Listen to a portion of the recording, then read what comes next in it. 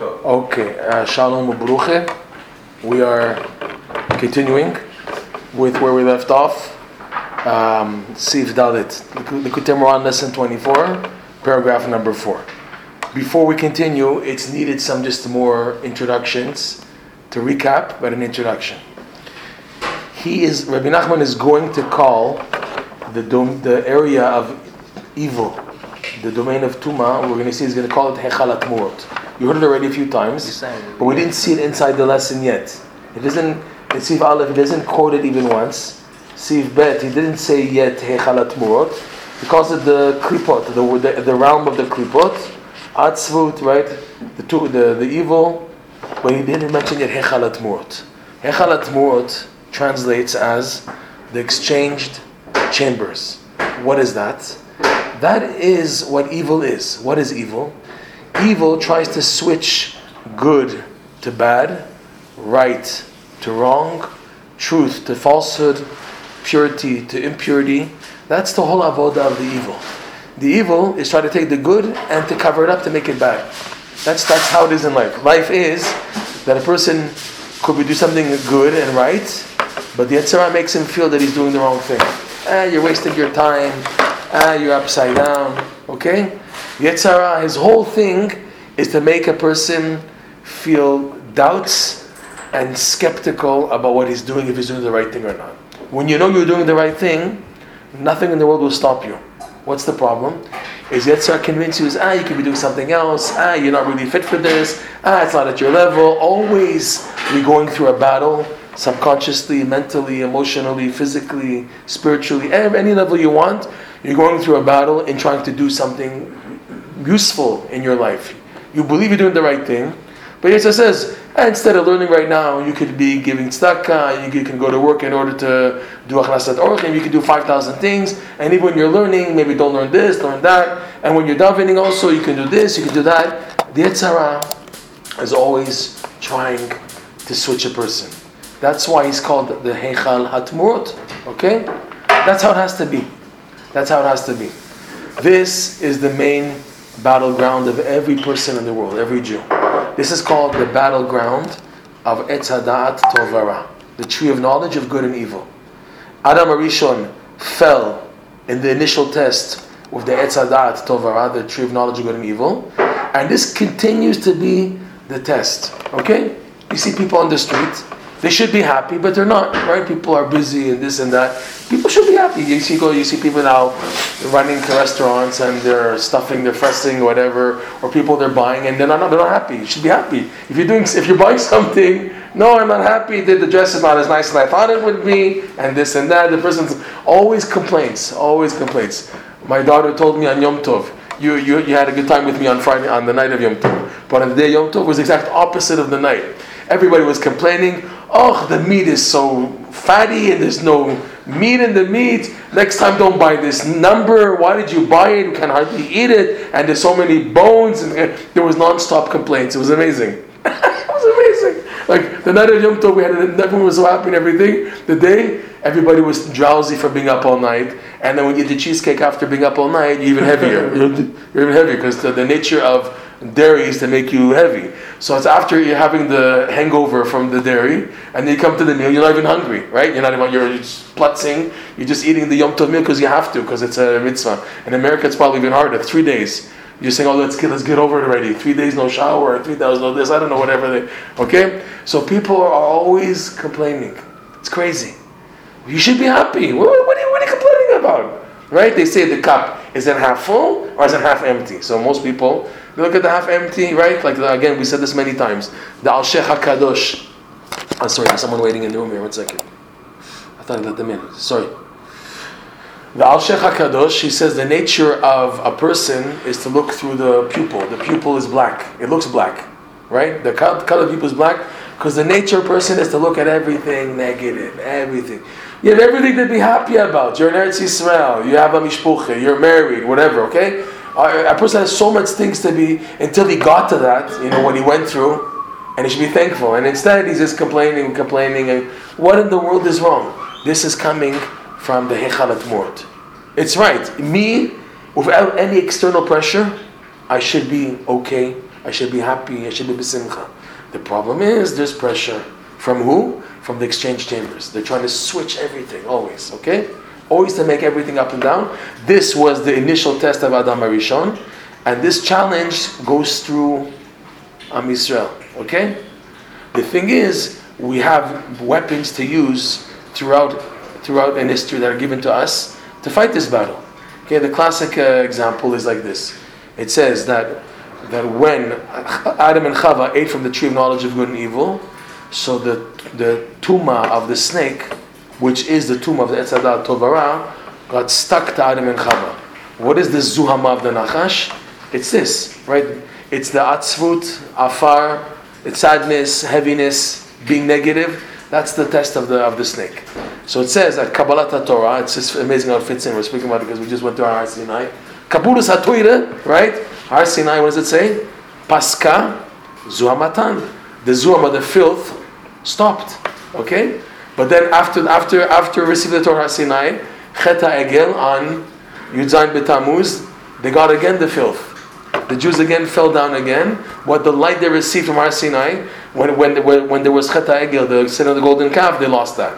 But then Chazal teach us when the Purim miracle happened, and it says in Megillat Esther, Ki'imu ve'kiblu, right? That the Jews once again received the Torah that they received at Har Sinai, but the difference is now in the Purim they received it out of Ahava. The Kibbutz is Ahava. There by Har Sinai was what? Out of fear that Hashem kafa kegigit. Remember, He took the Har Sinai and covered the Jewish people and said, if you accept the Torah, fine. If not, I'm going to bury you alive. Right? Hashem said that. So it's as if they had no choice, okay? The thing of Purim, it's now receiving the Torah out of love because of the Purim miracle. Because you see that Hashem saves a Jew no matter what they're going through. Right? Lehodia, again, the message of Purim is unbelievable. It's like for all year round. Lehodia shekol kovecha lo yevoshu velo yikalmu lanetzach kol hachosim bach. Right? That's the whole idea of Purim. So now, how does this fit in? This is the challenge that we go through, right? This is the challenge of Etz Hadat Tov Hara, is basically the challenge of Amalek, Haman Amalek, and we're going to see the challenge of Lavan. Lavan, the Arizal says, and Haman and Bilam, they're all connected. Lavan, Haman, Amalek, and Bilam, they're all one klipa. We said this many times already, I'll say it again, that there's a type of spelling out which you can write it in two ways and shows the connection. If you take Amalek, right, so it's Ayin Mem Lamed Kuf, and directly underneath it you write Bilam, Bet Lamed Ayin Mem. So you have two combinations of Bilam, Amalek and Bilam. You have Amalek, Ayin Mem Lamed Kuf, and then Bilam, and then you take the Ayin Lamed of Ayin Mem of Amalek and the Bet Lamed of Bilam, and you have again Bilam this way. Okay, take the first two letters of Amalek, so it's Ayin Mem, and the first two letters of Bilam, Bet Lamed, and I have a new combination of Bilam, and then I take the Lamed Kuf of Amalek and the Ayin Mem of Bilam, and I have again Amalek. You got that? Rav Nosson brings us down. It's a type of, not a gematria, but a way of writing out names, and you have different combinations, like what Arachim does. You know, Arachim, they try to find hints in every 10th letter, every 24th letter, every this. So there's also like this, where you write the two words, one on top of another, and it's the exact same amount of letters, 4 letters, so you can read it like this, or like this. Okay? Two groups like this, or one group like two groups like that. Rav Nosson brings this down to show that Bilam and Amalek, Bilam being the grandson of Lavan. Okay, Bilam and Lavan are the same Gilgul, the Arizal writes. And Bilam and Lavan also give the koach to Haman Amalek. Because you remember the famous Chazal, we said it hundreds of times. Haman mina Torah minayin. Where do you learn Haman from the Torah? The Gemara, all of a sudden, I think it's a Masechet Megillah, they want to show you where the story of Megillah is hinted to in the Chumash. So they show you where's Haman indicated, where's Mordechai indicated, and where Esther is indicated. For Haman, what does the Gemara say? Hamin ha'etz. Remember when Adam and Chava ate from the tree of knowledge of good and evil? So Hashem asked Adam, how do you know you're naked? Who told you you're naked? Could it be Hamin ha'etz? Could it be that from the tree that I told you not to eat from did you eat? So the Gemara says Haman min Torah. Haman hey mem nun is the same letters as Hamin ha'etz. So Haman is not the tree, but he's from the tree. He's part of the tree. He's the evil of the tree of knowledge of good and evil. Lavan is even more dangerous. The klip of Lavan is even more dangerous than the klip of Haman Amalek. Right? Like we say in the Haggadah, Arami Oved Avi. An Aramean, Lavan Arami, sought to destroy my ancestor Yaakov Avinu and everything. That's worse than Haman Amalek, okay? Because he's at the root. Why is Arami, Lavan Arami, more dangerous than anybody else? Because he's very slick and sly. He changes. He represents, Rabbi Nachman shows in lesson 19, I think we did it once a long time ago, that Lavan represents the tree of knowledge of good and evil. What does it mean, tree of knowledge of good and evil? That the good and evil is mixed. That's Hechalat Murot. The exchange chambers it can switch in a second. Good, evil, evil, good, truth, falsehood, purity, impurity, right, wrong. It's always changing. It's changing. It's called the chambers of exchanges. Why is that? Because they drive you nuts with the constant changes. Just let me live quietly. I just want to serve Hashem quietly. No. You have to go through this battle. Should I do like this? Should I do like that? And this person's driving me nuts and this. And there's non-stop pressure. Non-stop pressure to make you always confused and upside down until you say, I can't have this anymore. I can't. It's a rule. Rav Nosson writes this. Okay, it's a scary rule, but it's an we say in English, an axiom of life. It's part of life. Whenever you do good, you get hit afterwards. There's no such thing as doing good and okay, fine. You get hit afterwards and you begin to wonder. I do something good and I get hit for it. So what does the person begin to say? The H of this, I don't need this. Like I say, lo miduvshech velo miuktzech. I get hit for doing good. I don't need your honey and I don't need your sting. Just leave me alone. Let me die in peace. Right? That's what the Yetzirah wants you to say. This is how it is in life. It's a test. You do good and you get hit. Rabbeinu in L'Chai Moran, he says this is the way of Hashem that we can't understand. That the big tzaddikim, they do good and they get punished for it. He gives the classic example of the Arizal who didn't want to reveal a specific secret. We went into this once, if you remember, the Tikkun HaKlali. He didn't want to reveal a specific secret to the Chaim Vital, where the Zohar talks about the concept of the ayala, the ayal ta'arog. The ayal is the type of a deer. And there's deep secrets that the Rabbi Shimon says, this is so deep, we don't go into this. And Chaim Vital pressed the Arizal to reveal to him the secret. And the Arizal said, it's too dangerous. But he kept on pressing, and the Arizal had to reveal to him because he said, I came to this world only to fix the neshama, to rectify the neshama of Rav Chaim Vital. He revealed to him the secret, and right after that, the Arizal's young little boy got sick and died. He's there buried in Tzfat. If you ever go to Tzfat, you have the Arizal, Rav Shlomo Al-Kabetz, and you have there the son of the Arizal. There's a kever to the right of the Arizal, I think his name is Shlomo ben Arizal, or Moshe, I forgot exactly his name. But you see, the Ben Shal Arizal is buried over there, okay? Rabbi Nachman says, this is how it is by tzaddikim. He said about himself also, that for all the good that he brought from Yisrael, he also lost his wife, his first wife, and kids and everything. That's the tzaddikim. On a smaller level, you and your daily struggles to try to do something good. Some people, they get hit every blue moon, every month. Some people get hit every week. Some people get hit every day. Some people get hit every hour. Some people get hit every minute. Okay? It depends how powerful is the good that you're doing. The more good you do, the more you get hit. And what's the challenge? What test? So I shouldn't do good? If now every time I do good, I get a patch afterwards, I don't need this. What do I need this for? This is a major theme in the next lesson, lesson 25, but it's also touched upon in lesson 24. That people make a mistake. The guy's davening, finally got to daven gishmak, an amazing davening, and then he has a crash. And Rabbi Nachman says there at the end of lesson 25, Chasidim to'im, you can see it inside, that the Chasidim make a mistake, that after, they have an amazing hitorut and serving Hashem, that they have a crash. So what do they think? I didn't make it, I'm worse than before, and I'm just lower and far. And he says, it's this exact opposite. You went up a level, and the indicator that you went up the level is that you get the patch afterwards. If you get no patch afterwards, then you have to worry. You hear that? It's when you get a patch afterwards, that's your sign, I'm doing something good. Again, even on this, Yetzirah can play games. If you know this rule, okay, I know this rule. So the Yetzirah also will let you do something wrong and hit you afterwards and convince you were doing the right thing. It's okay. Like, some people, some cults, they try to convince their followers, this is happening because you're doing the right thing and they're doing something wrong. But they keep them in the group. This is the encouragement you gave. This is the way, Rav Nosson says, just as in Kedusha there's rules, Also in the Tumah, there's also rules. They copy. It's like a monkey. They copy the rules. But in Kedusha, when you know for sure you're doing something right, how do you do something right? Rabbi Nachman said like this: don't go crazy over, I should have done like this, I should have done like that.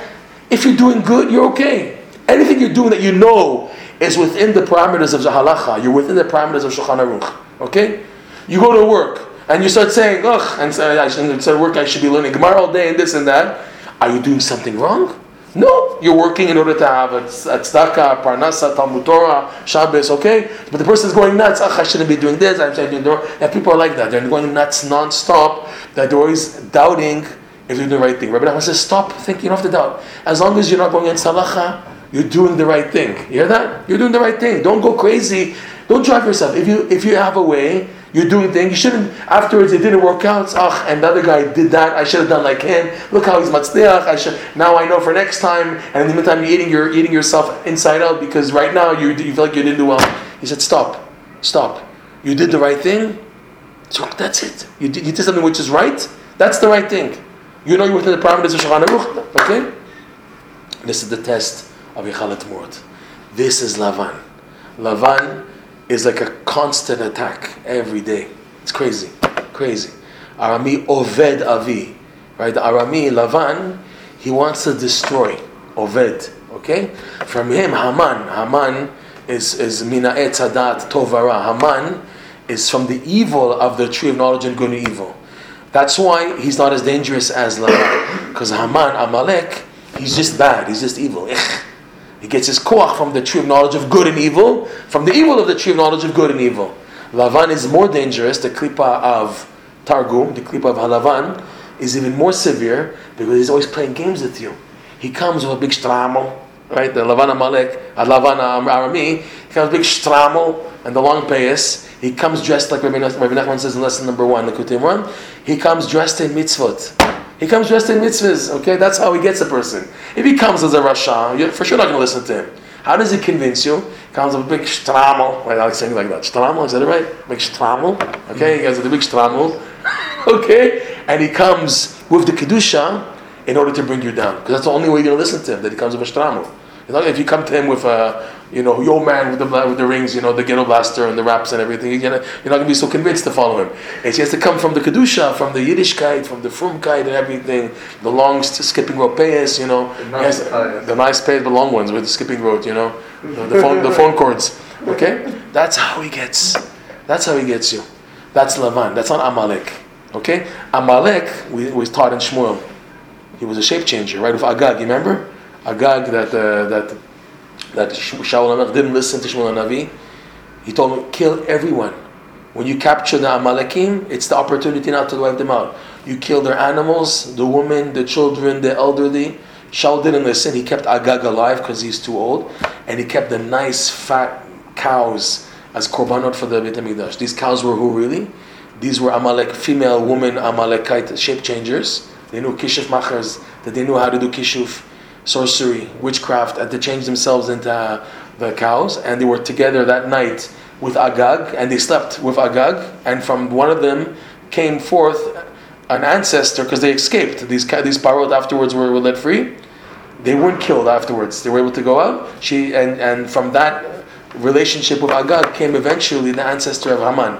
Haman came from Agag, Agagi, from Melech Agag, because of that night, because Shaul didn't listen to Shmuel HaNavi. So Haman Amalek uses sorcery to also, because we know Amalek is Gematria, Safek, doubt, right?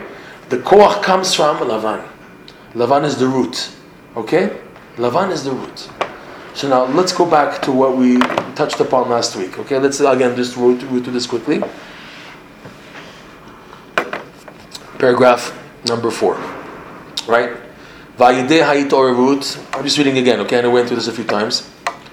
No, sorry, this is new. We went through this last week, first time. Okay. Vayidei ha'itoravut, and now through the arousal, that when a person does the mitzvot with joy, that now his feet get moving, the feet of the mitzvah get moving, which means that now that the mitzvah has momentum to get the creation to wake up. We went into this a lot last week in detail, that is a big thing to to worry about other people, about getting the whole world to serve Hashem. Just if you have to know how to do it. That's the whole thing. So that's hitorut, which is through the halicha, the walking of the mitzvah, because that means the mitzvah goes to the level of the sfirot, which is like the legs, which corresponds to the moving of the mitzvah. Oh, what happened here? Sorry, something just happened here. It's trying to reconnect. That's what happened. There's bad connection. I don't know. Maybe. That screen is not working. Is that doing time? Alexa, what time is it? Come on, it just came off. Yeah, everything's not going. Yeah, okay, one second. Yeah, I see. I don't have internet access. You're also. It says disconnect. That means it's connected. See, you see, fine and nice. We talk fine and nice. Is the internet like Lavan? It's like halfway. So it could be like. As soon as we speak about the good thing, yeah, that's what that. Sorry on the spot. Have a piece of cake, exactly. That's the best thing to do right now. Amen.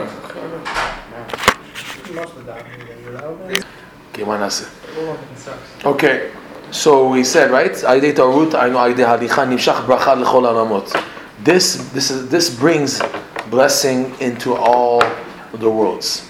Okay, once the mitzvah is released from the klipa by doing the mitzvah b'simcha, and it's in the mode of arousal, this brings down bracha into all the world. Now bracha is needed, we're going to see, in order to extract even more holiness from the klipot. That's the best bracha. Chain reaction. The best bracha is that you don't use it for gashmias, just banechayim zone, but use the bracha to extract more holiness from the klipa. Okay, we'll see this now. Okay, נמשך ברכה לכל העולמות, וזה בחינת נצח הוד יסוד מלבישין את חסד גבורה תפארת. This is what in the Kabbalah is called the three lower sphirot of the leg area, netzach hod yesod, the right leg, left leg, and the brit. They dress, they enclose the upper sphirot above them called chesed gvura tiferet. Chesed is the right hand, gvura the left hand, tiferet is the torso. So in other words, the mitzvot are going up, and they what? I could do a hot spot. You can do? Yeah. It probably won't work either. Why should that work in this? It has nothing to do with internet. It's my data. Yeah, but it needs more energy. Let's try. So, Netzach Hod Yesod is malbish. What does that mean? The koach of the mitzvah to arouse. Now it has an additional benefit. What's that called? Drawing down bracha. So he says now that with your mitzvah, the kedusha that you elevated, you extracted from the evil by doing the mitzvah b'simcha, has now additional additions. What's it called? Like, in the computer, I've always got an add-on. There's an add-on. You know what an add-on is? Yeah. On the browser. So the first add-on of the mitzvah is that it can now wake up everyone to do tshuva. The second add-on is that it can draw down bracha. These are add-ons. So he calls it, in the term of the Kabbalah, it's that the lower sphirot are malbish. They become a garment to the upper one, which means it's an add-on. It's basically an add-on which adds koach to what you did. Because once you do a mitzvah b'simcha and you extract it from the evil, it has many benefits. This is benefit number one. Benefit number two. We're going to see now. So we're holding now the second benefit now, is that now bracha can come down. Okay? Netzach Hod Yesod malbishin et chesed gvura tiferet, and he points out, shahem hayadayim, and they, chesed gvura tiferet, they correspond to the hands, and we're going to see that hands, shemisham kol brachot, from the idea of hands comes brachot. The most obvious place this is in what? Birkat Kohanim. Birkat Kohanim, it's a whole Gemara in Sota that the Kohen has to lift up the hands. If he doesn't lift up the hands, he can't do Birkat Kohanim. Right? Also, he has to be standing. If you have a Kohen who's in a wheelchair, he can't do Birkat Kohanim. He has to be standing to do Birkat Kohanim. Has to be full. There's many things learned out in Gemara Masachet Sota. We're going to go into the pasuk that it's quoted in the Masachet Sota. First thing is Rabbi Nachman wants to show this idea that the feet go up to the level of the hands, which is bracha. So he says here, and we saw this last week, this is the idea, Vayvarech Hashem otcha leragli. Right? Nimtza she'olin haraglim b'vchenet yadayim. These words, Nimtza she'olin haraglim b'vchenet yadayim, is going on this pasuk here. Because what's the diuk of Rabbeinu? First of all, this is Yaakov Avinu talking to Lavan, Harami, after when? After Yosef was born. Once Yosef was born, then Yaakov says, now I'm ready for takeoff. Now I can go, ready to prepare. And at that point, he asked him for his sachar, with the whole thing of the sheep and everything, akudim, nekudim, berudim, okay? So it starts at that point. So Yaakov is telling Lavan, you should know that before you came, you had nothing. It's only when I came to you, did you start getting wealthy and start having sheep, and your sheep had bracha on them and everything. And Yaakov said to Lavan, Vayvarech Hashem otcha leragli. Right? The pasuk didn't say Vayvarech Hashem otcha ba'avuri or biglali, which makes more sense. It makes more sense that Yaakov should say to Lavan, you know, Hashem blessed you thanks to me or because of me. What is the word he uses? Leragli. Leragli. That's funny. You would think beragli or mashu, meragli, from my regel or in my regel. It says leragli, to the feet. What's the diuk? So Rashi points out that leragli means because of me. Because of me. I'm trying to make go. Please don't play games there. Okay? So Vayvarech Hashem otcha leragli. He's saying, Rabbeinu saying that the regel, the bracha now comes to the feet. You hear this? Vayvarech Hashem otcha leragli. Bracha is going to say is the place of the Adayim. He says ve'ikar brachot coming up. Look at the few lines. Ve'ikar brachot mi Adayim bivchinat vayisa Aaron et yadav ela'am vayvarachem. So brachot come from the hands. Brachot corresponds to the hands. He's going to prove that. But first he wants to say Vayvarech Hashem otcha leragli, to the feet comes down the bracha. Oh, it's to the feet. Okay. So, but he's saying though that the feet become a garment to the what's it called? To the bracha, to the hands. So when you say that, when I say now that the upper level is enclosed by the lower, so who's going where? Does the upper level go down to the lower level, or does the lower level go up? So here it seems it's leragli. Vayvarech Hashem otcha. The bracha is coming to you from Hashem. Leragli, to my feet. Yaakov is saying to my feet. The feet, which is the idea is like this. The commentaries explain that Yaakov Avinu, the only way he was able to hold on so many years by Lavan in Tuma Dike Chutz La'aretz, and the place of Lavan Arami is only. It's connected. It's connected. Okay, 1 second. Only this guy. Try the phone, check if it works. How do you go live? It has that. It's not happening. Oh, it means there's no connection. No internet. Before I pressed something, the video started playing. Whatever. Maybe it was downloaded. Yeah. It's pre-downloaded. Yeah. That's how it works. Okay. So again, Vayvarech Hashem otcha leragli, that the bracha of Hashem, Vayvarech Hashem otcha, it's coming to you. Okay, we have to be very precise in the pasuk. It's very deep. You can spend like a year on this one pasuk. Who's otcha? Lavan. Where is Lavan located? He's in Hechalat Murot. His domain is the domain of evil. With Haman, Amalek, Bilam, they're all there. Yaakov is telling him, Hashem gave bracha down to you because the bracha is coming down to my feet. Leragli, my feet. Yaakov Avinu. Why his feet? Because Yaakov Avinu, they say, the only way he was able to last so long by Lavan is if he did the mitzvah b'simcha. If Yaakov Avinu was not b'simcha, he wouldn't be able to hold on for so long. You have to realize that. What kept Yaakov Avinu going? The 14 years he spent in Shem and Ever learning Torah was strong enough to give him the simcha that no matter what he's going through, he can serve Hashem. That's reflected in what the Zohar says, the Zohar, that Yaakov Avinu put on tefillin by peeling off the sticks. When he finally got the reward in his pay, that Lavan said, okay, what do you want? I want these specific type of sheeps. So what did Yaakov Avinu do in order to trick, again, Lavan, to outsmart Lavan from him tricking him, because Lavan wanted to give him the exact opposite of what he asked. What did Yaakov say? I want only sheep who are going to be these colors from now on. The parents you give me, they should not have any trace of these colors. So Lavan said, Halvai, you should take that. That's great. Because automatically if the parents have a specific color, if the male sheep and the female sheep have a specific color, their children won't have any other color except for the colors of the parents. And Yaakov is asking for a type of combination of colors that don't exist in the parents. So Laban said, that's great. It's a win-win. So it's a win-lose. You lose and I win. So what did Yaakov do? He took sticks of specific trees, of nut trees, pistachio, cashew, whatever. The Rashi goes into the type of trees that they were, like egoz, luz, okay?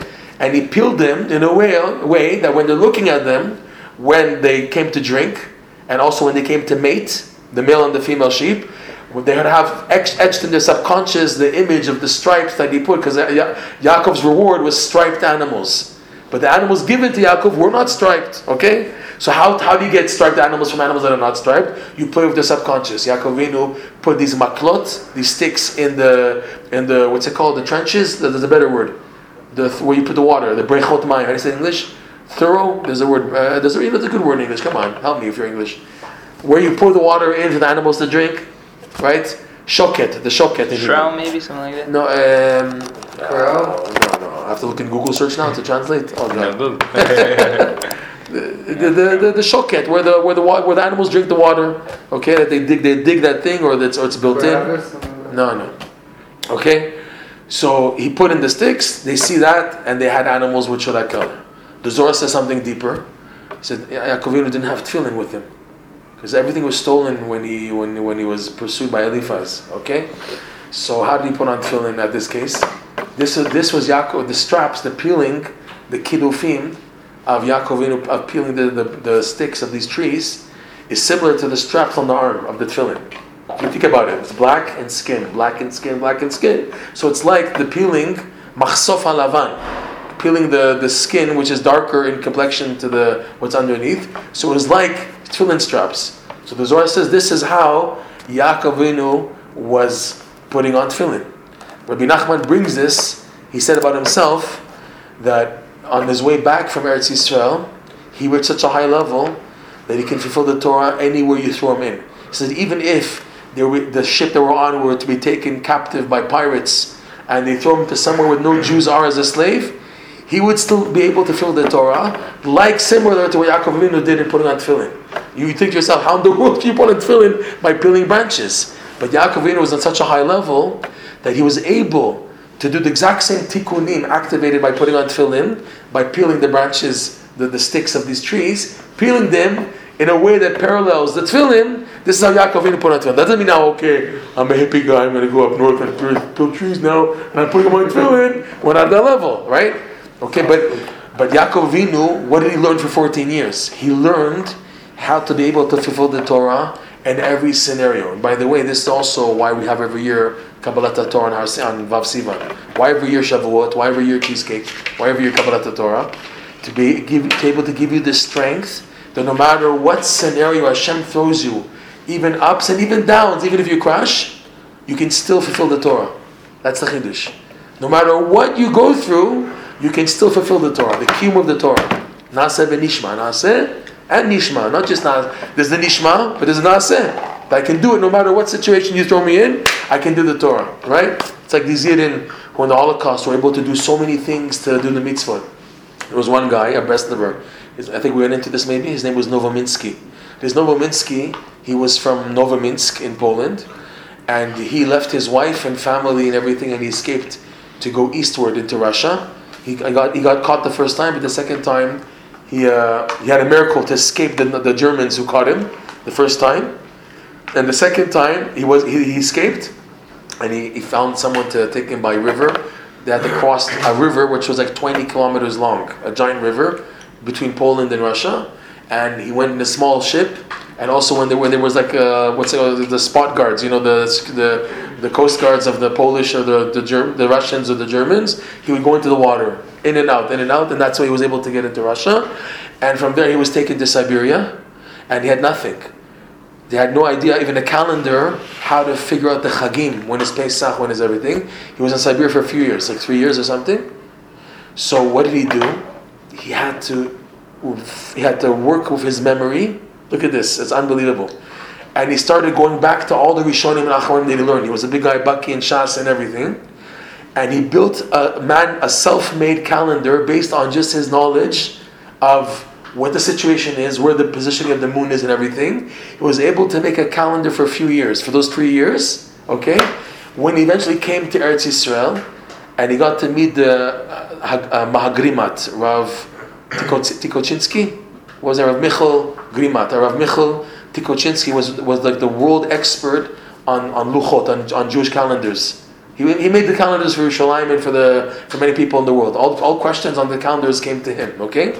When he got to meet him, and he showed him the proofs that he made on this calendar, all alone with no books, no Sfarim, no Gemara, no nothing. So the Grimat, this Ridgaon on Yerushalayim, he flipped out. He said, I'm an expert in all the calendars and everything. I can never do that. Even if I would have lived like 1,000 years, I couldn't do what you did.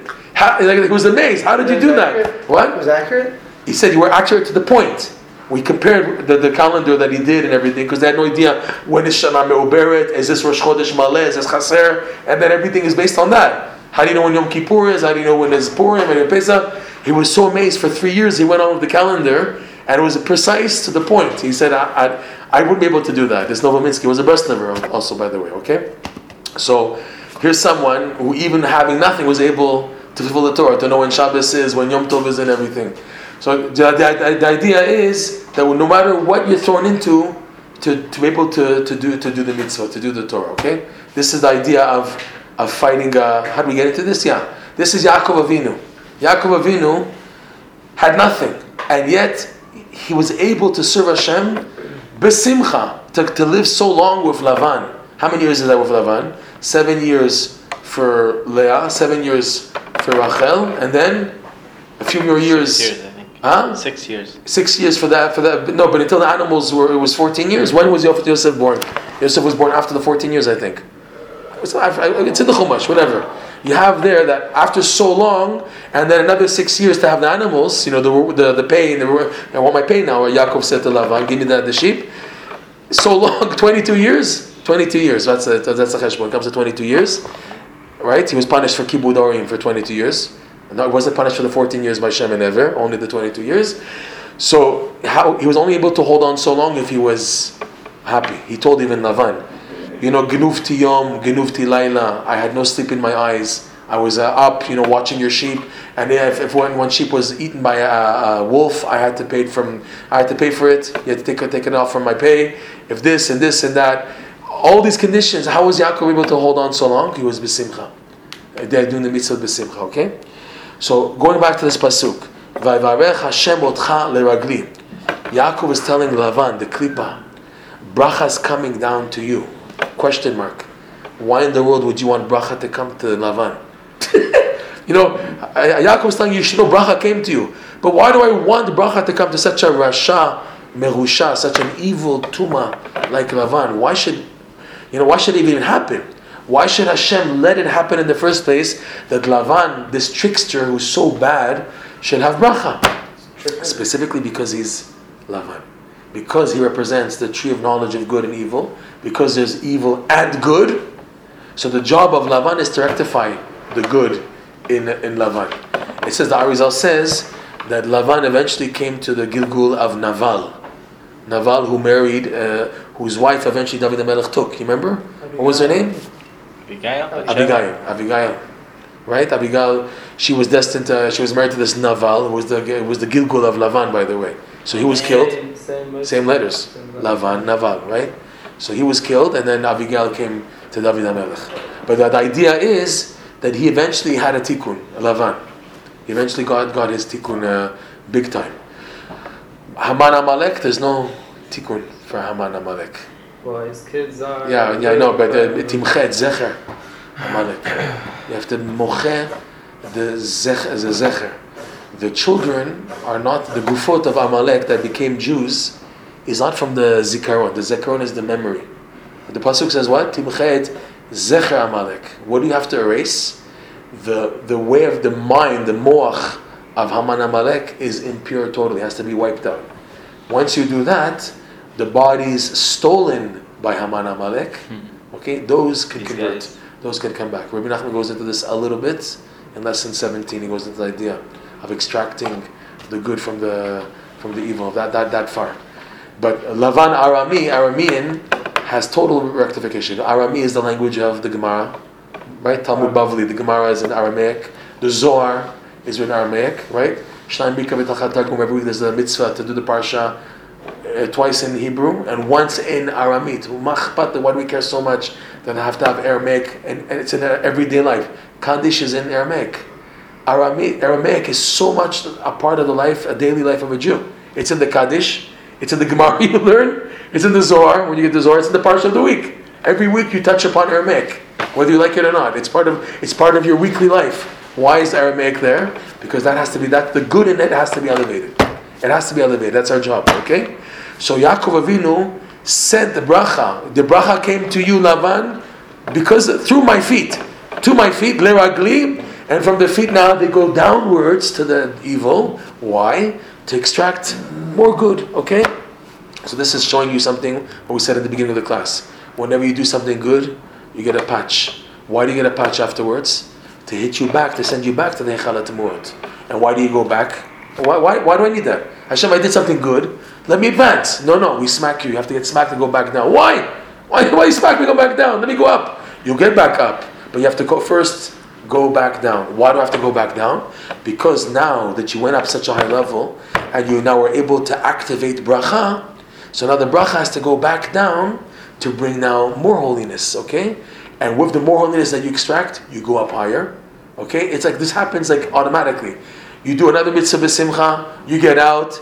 Some people say I have to wait another year for that. Some people they have like an up once a year. You have some people they're all year down, and they have that one time of the year if it's like the Rosh Hashanah davening or Yom Kippur that they have an up a high, and the rest of the year they're just like Tisha B'av all year round. Okay, so these people that say well, I have to wait another year. So I'm just saying the extreme example. Some people I said it's some people it's once a month, some people it's once a week, some people it's once a day, some people it's every hour, some people it's every minute. Depends on how good is what you're doing. How good is the good that you're doing? That's how you get a patch afterwards. But the patch has in it downwards momentum of bracha now. That's what he's saying. Vayvarech Hashem otcha. Yaakov's telling Lavan the klipa, the Echala exchange chambers. Hashem is bringing our bracha through leragli, to my feet. We're going back down now. I just went up and went down, leragli, to the legs, in order to activate the bracha, in order to extract with this bracha now, I can now do another mitzvah b'simcha, and I'll bring it up and go higher. That's the thing in Judaism. You don't just go up and stay level. You go up and then you're thrown back down. Trampoline. What goes up, it's a song. It must come down, it's a song. It's what's it called? It's not jazz. What's it called? Reggae, whatever. No, more than that. Blues, I don't know. What goes up must come down. Gravity. You go up spiritually, there's gravity. You have to come back down. Rabbi Nachman said that tzaddikim, that they reach a level and they stayed at that level. He said, I'm not like that. He said, I'm always constantly looking for new levels. I'm not happy with the level of yesterday. It has to be something new. And if you give me the level of yesterday, I won't want to live. My life has no value. Rabbi Nachman said about himself. And people who follow these type of tzaddikim, they're also yo-yos. That's what people make fun of the breast livers. You breast livers, you guys are so upside down. You can't be normal like everybody else. Normal like everybody else is like the heart monitor in the hospital. Beep, beep, beep, beep, beep. That's normal like everybody else. Everyone is dead. Everybody's dead. They're spiritually dead. You start trying to serve Hashem. You woke up. Now you get the patch. Wait, what did I do wrong? You didn't do anything. You're doing good. That's why you're getting the patch. I need the patch? So leave me alone. Let me be dead. I prefer to be dead. You want to be dead? Okay, we'll let you be dead. But someone who's tasted these tzaddikim, they don't let him be dead. You try your best now.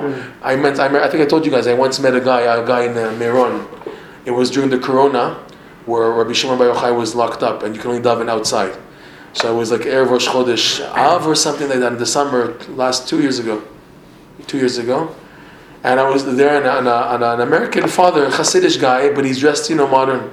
He took off the payas at Bowling Payas. He once had, he grew up probably in Borough Park or Williamsburg, one of these places, And he's more, what's it called? Modern, young Israel style, modern Orthodox style. And he sees me, and he starts talking. He hears my English accent, we're talking and everything. And then Breslov, he said, I'm scared to get into Breslov. Why? Because I know that once you get in, it's a commitment for life. You can't leave. Once you go in, Kol ba'eha lo yeshuvun. Once anyone who enters Breslov, that's it. You're zapped for life. Even if you want to leave, you can't leave. That's what he said. So there's a lot of truth in what he's saying. Once your recognition of emet is opened up to a higher degree, that's it. If you try to go back, you're only fooling yourself, and your subconscious won't let you fool yourself. You want to be dead, it won't work. It won't work. Yeah, you got into something. If they would have told me before, I wouldn't have got it in.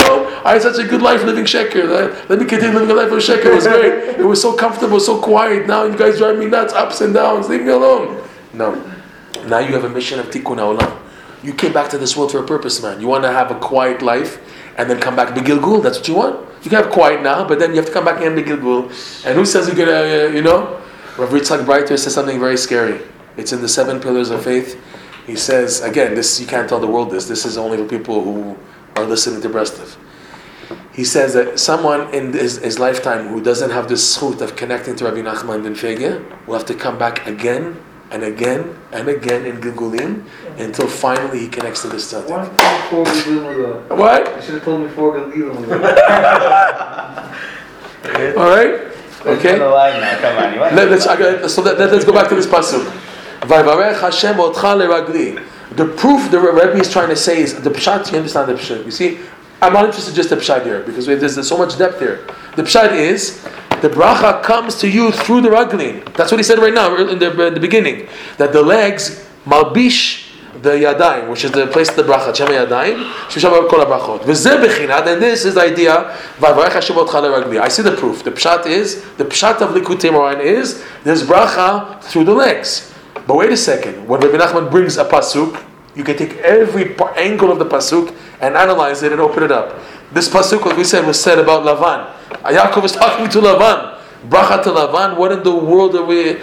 I want bracha for something a higher purpose, to come closer to Hashem, like he's going to go into coming up. What are you bringing Lavan? To teach us that yes, we need to send bracha into Lavan to extract more and more good that's trapped in Lavan, because Lavan corresponds to the exchanged chambers, Heichalat Murot, which you want to call also Etz Hadat Tovara, the tree of knowledge of good and evil. The admixture of good and evil is the exchange chambers, the domain of evil. That's Lavan. That's his name. His name is on it. Okay.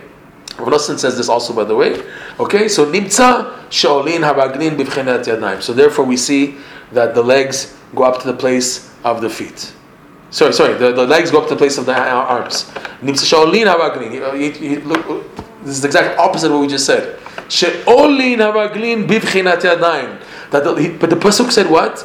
V'avarech Hashem otcha leragli. Le is to, which can be translated as on behalf of, because of my legs. Hashem, Yaakov says to Lavan, Hashem blessed you, Lavan, because leragli, for my feet, le, to, which, but the literal thing is to, it's going down.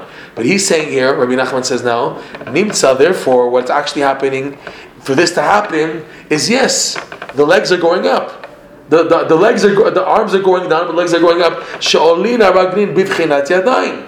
Therefore, right, olin haraglin bivchinat yadayim, bivchinat. This is another pasuk he brings. Shoftim, chapter 4, the last pasuk in this chapter, which discusses the war between Dvorah, Barak ben Avinom and Dvorah, who by the way are buried very up north. If ever you want to go, they're buried not far from the kever of Asher and Naphtali. You have their Asher, Naphtali, Barak, Dvorah, Yael HaKeni, Eshet Chaver, and you have there standing till today a wall which looks like it's about to fall, and it's from the base midrash of Yoshua bin Nun. There's a base midrash. I have to take you guys there one day, and from there you can see the border of Lebanon. It's unbelievable. The view is unbelievable, and it's so quiet there. Like there's nothing there. The kever of Naphtali and Asher is just a pile of rocks painted blue. That's it. No matzeveh, no nothing. And Dvorah and Barak is actual. What's it called again? The actual, the box of stone for the kever. What's it called again? There's a hard English word. Seftegalt.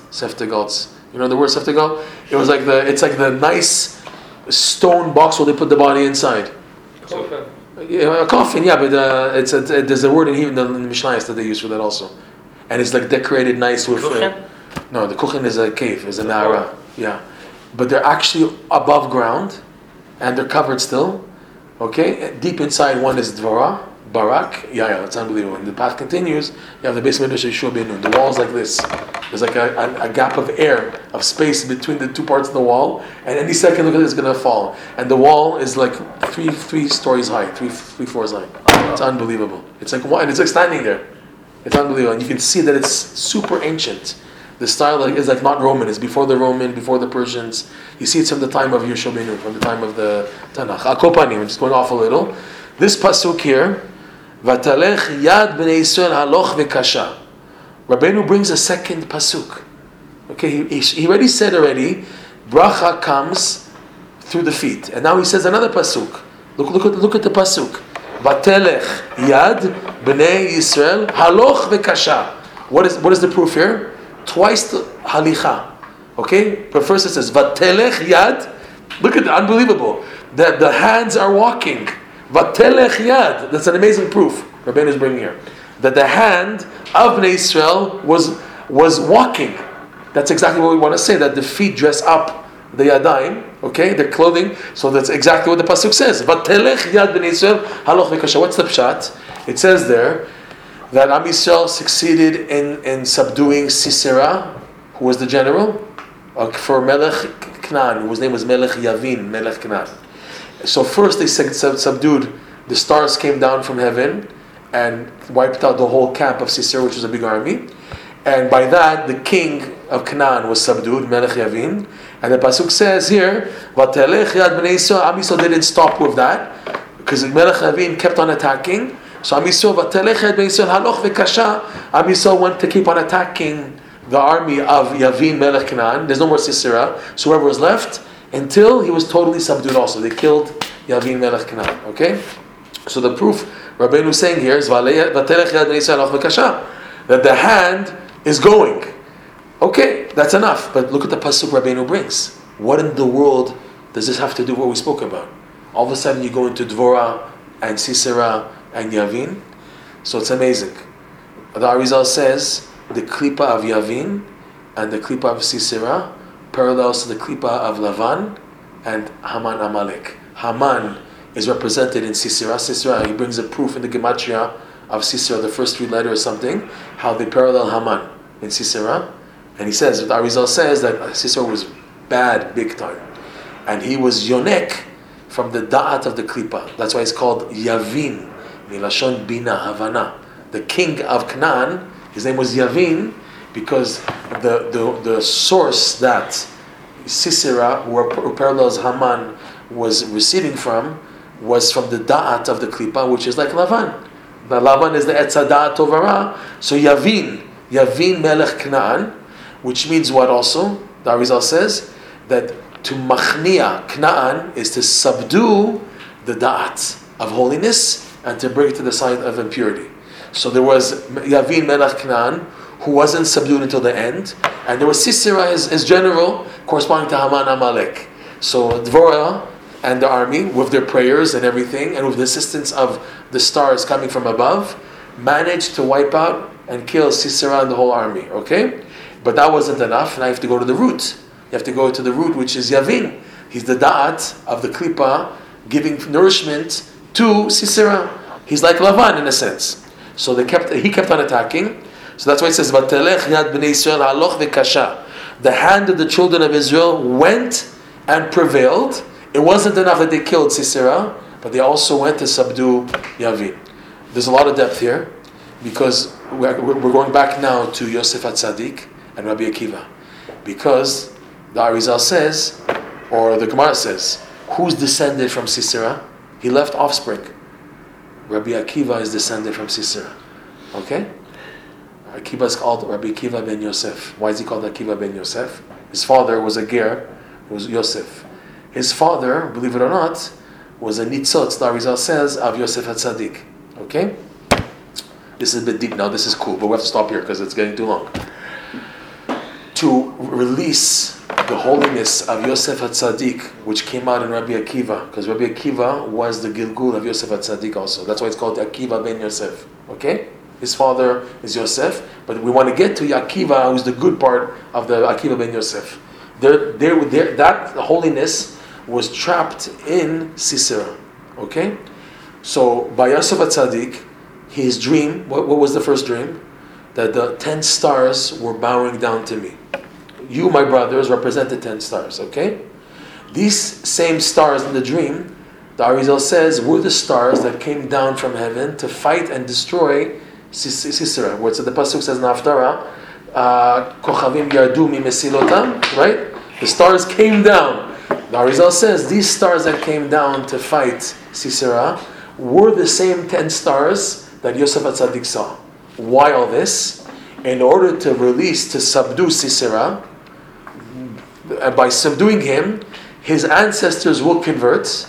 There will be one convert that from him will come Rabbi Akiva, who's the spark of Yosef HaTzadik trapped in Sisera. You got that? Unbelievable. So the reason why the stars fought Sisera is for the eventual release of Rabbi Akiva, represents Yosef. What do you see to this point?